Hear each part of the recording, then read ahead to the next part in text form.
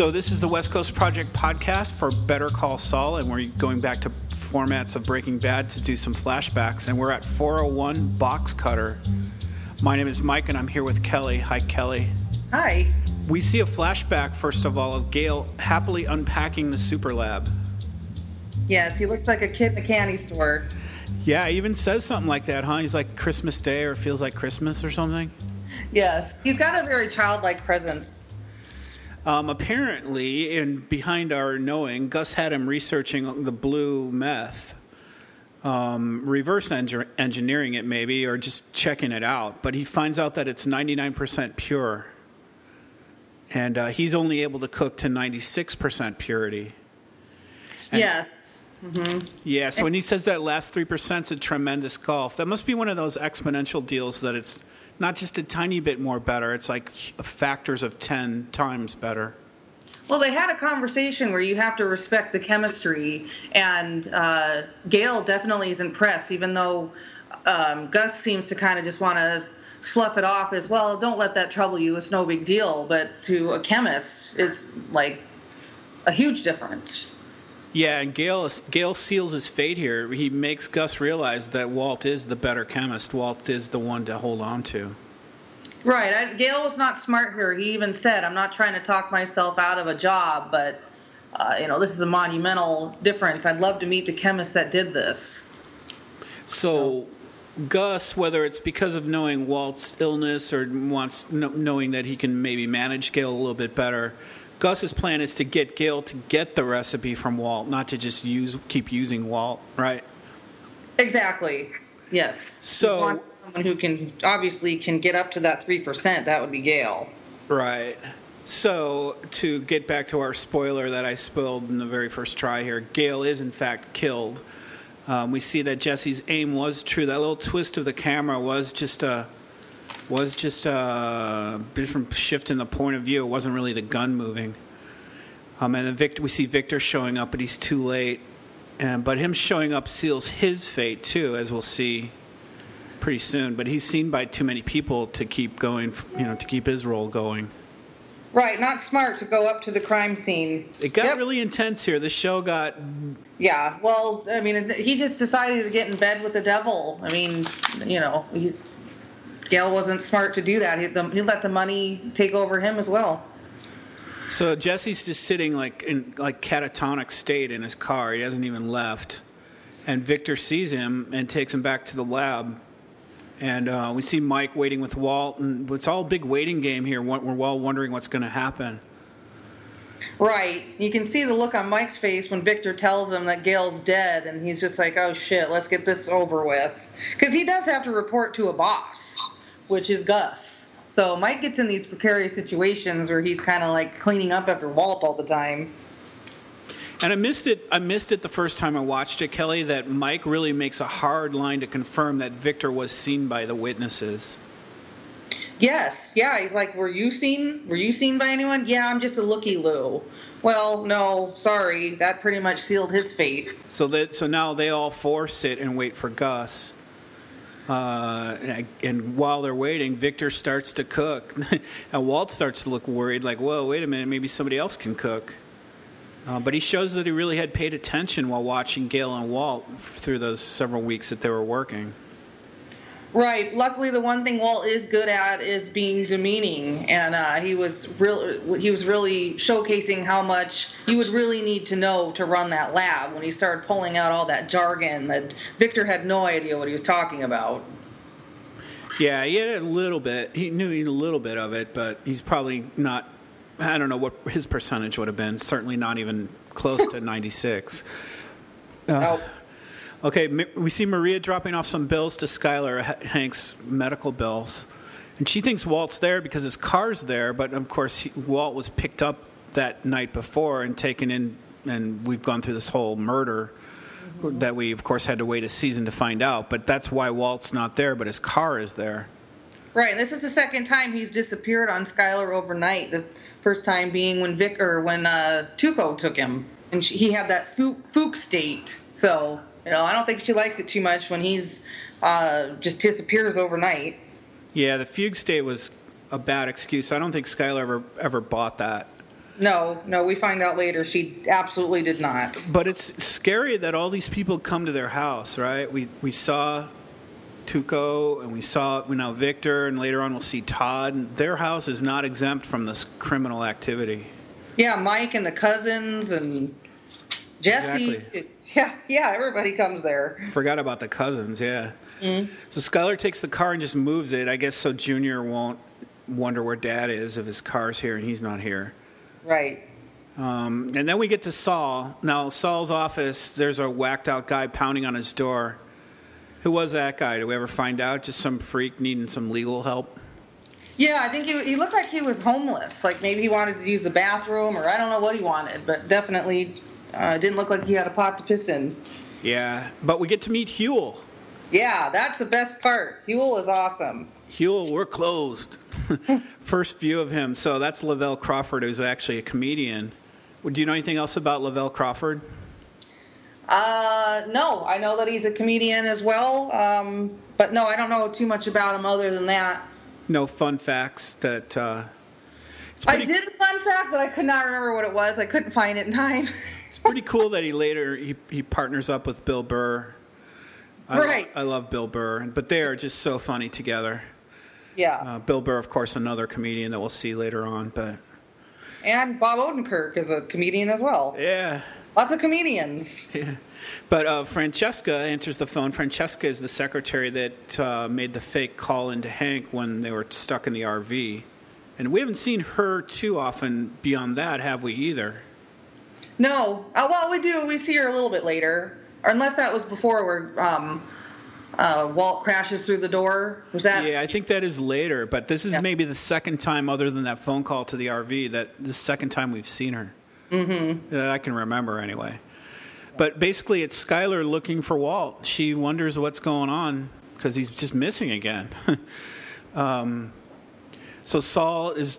Skylar wants to talk to Saul. Saul's checking for bugs on the floor. Listening bugs, eavesdropping bugs.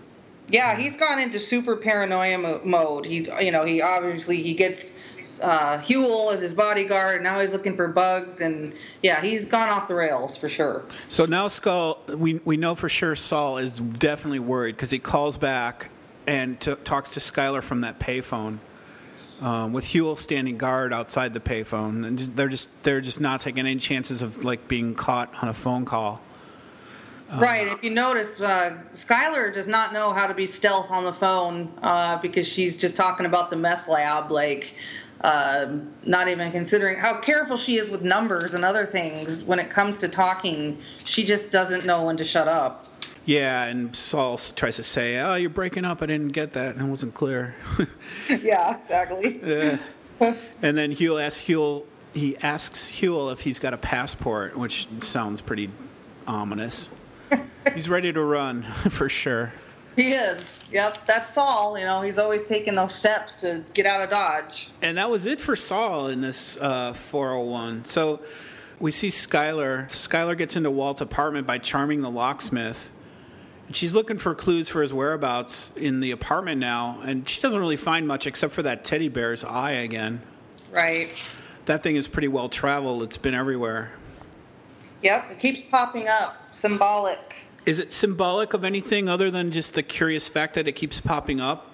Well, it's the teddy bear eye, and that teddy bear eye nothing good happens. The cousins saw it on the bed. It showed up when the airplane crashed and it fell out of the sky and was burning in their pool. So seems like any time anybody comes in contact with the eyeball, nothing good is going to be coming ahead. Yeah. So next, Marie goes home. Hank's working on his new rock collection hobby. It seems like his hobby is collecting rocks and actively ignoring Marie. It's minerals, Marie. Oh, sorry. Yeah.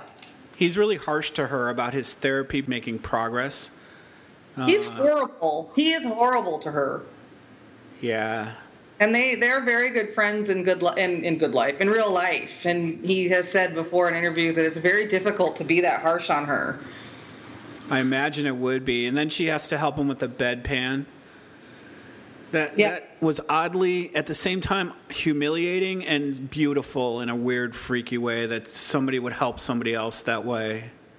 Right. She'll do anything for Hank, and he's in the most vulnerable position that he has to actually have his bedpan cleaned. And this guy's a prideful guy.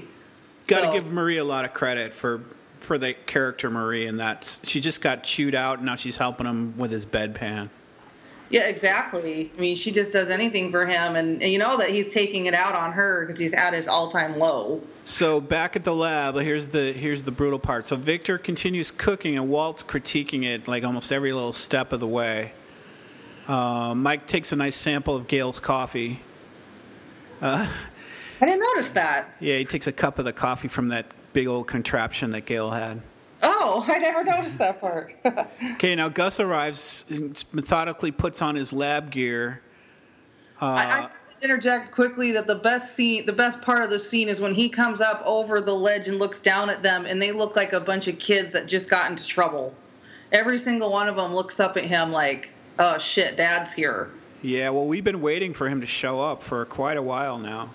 Right, and Jesse's pretty checked out. I think he's just kind of preparing himself to die. He doesn't really give a shit at this point. Yeah, were you preparing for them to die? We saw Gale. We saw the resolution of Gale. But I thought we were going to get another big surprise in this first episode of season 4. Because what else was Gus going to do? He was like ready to rock, man. Right. Yeah, I was completely clueless on what they could do. Obviously, if those two died, then the show is done. So I wasn't sure what they could possibly do. Well, Walt was worried. He stands up for himself and Jesse. If you kill me, you have nothing. And even if you kill Jesse, you won't have me. So he's still protecting Jesse. Right. Always protecting Jesse. He's worried, though. He doesn't know what Gus is going to do, and neither did us as the audience. No. But we find out what happens. Gus kills Victor, of all people, shocking every one of them, even Mike. Yeah. Mm-hmm. Gus is more powerful and vicious than I think any of them thought. Right. What's interesting, too, is that if you look back at the very opening shot where Gale is opening up all his lab presents, per se, he's using the box cutter that, in sense, Gus uses to kill Victor. So yeah, I did notice that he kind of set it down. He had to look for it in the drawer at this point, too. Right. Everything they do is so detailed. In fact, they had to. Vince Gilligan wouldn't have used red floors if he would have known that they were going to have this scene, because they had to look through a box of box cutters that would show up when he dropped it on the floor. So they ended up using that bright green one. That was perfect for that scene. Gorgeous in a weird sense. So get back to work, and then he goes back out and leaves the lab. But season 4 is officially set into its framework with this scene, right? And it's Gus Yes. being the one to fear for sure. Yes, he is. He is very, very scary. I like how they go to Denny's and they're wearing their Kenny Rogers clothes, which is kind of a homage to Pulp Fiction. Right after who is the guy? Who was Harvey Keitel, the fixer guy? Right. He had them hose them off in the pool, and they had to wear the crazy shirts. Exactly. Kenny Rogers. Yeah, with the tag still stuck to it for Walt. Right, and I love how when he sees Skyler at the end, she pulls that sticker off, but doesn't ask him any questions. She doesn't ask him any questions. She doesn't even ask where he's been. She just tells him where his car is. You're right. I think she doesn't care, or she's just trying to keep herself free of the danger, or what? I think that there's so many things that have happened that she doesn't even want to know. I mean, he's showing up in painter pants and a Kenny Rogers shirt, and the sticker's still on it. I don't know if she even wants to know at this point. Yeah, you might not ask even a normal person where they've been if you see them dressed like that in real life. Right. Exactly. All right, well, that was Box Cutter number 1 in season 4. Saul is in every episode of season 4. Yay! Number 2 is 38 Snub. That will be our next podcast. So that's it from West Coast Project for Better Call Saul, episode 401. My name is Mike at Scathing Tweets is my Twitter, at Scathing Tweets. Kelly, what's your Twitter? It is BRBA_fun facts. All right, and you can reach us at West Coast Project for Better Call Saul and find all of these connections in the show notes. And so until 38 Snub, I'll see you later, Kelly. All right, thank you. All right, bye.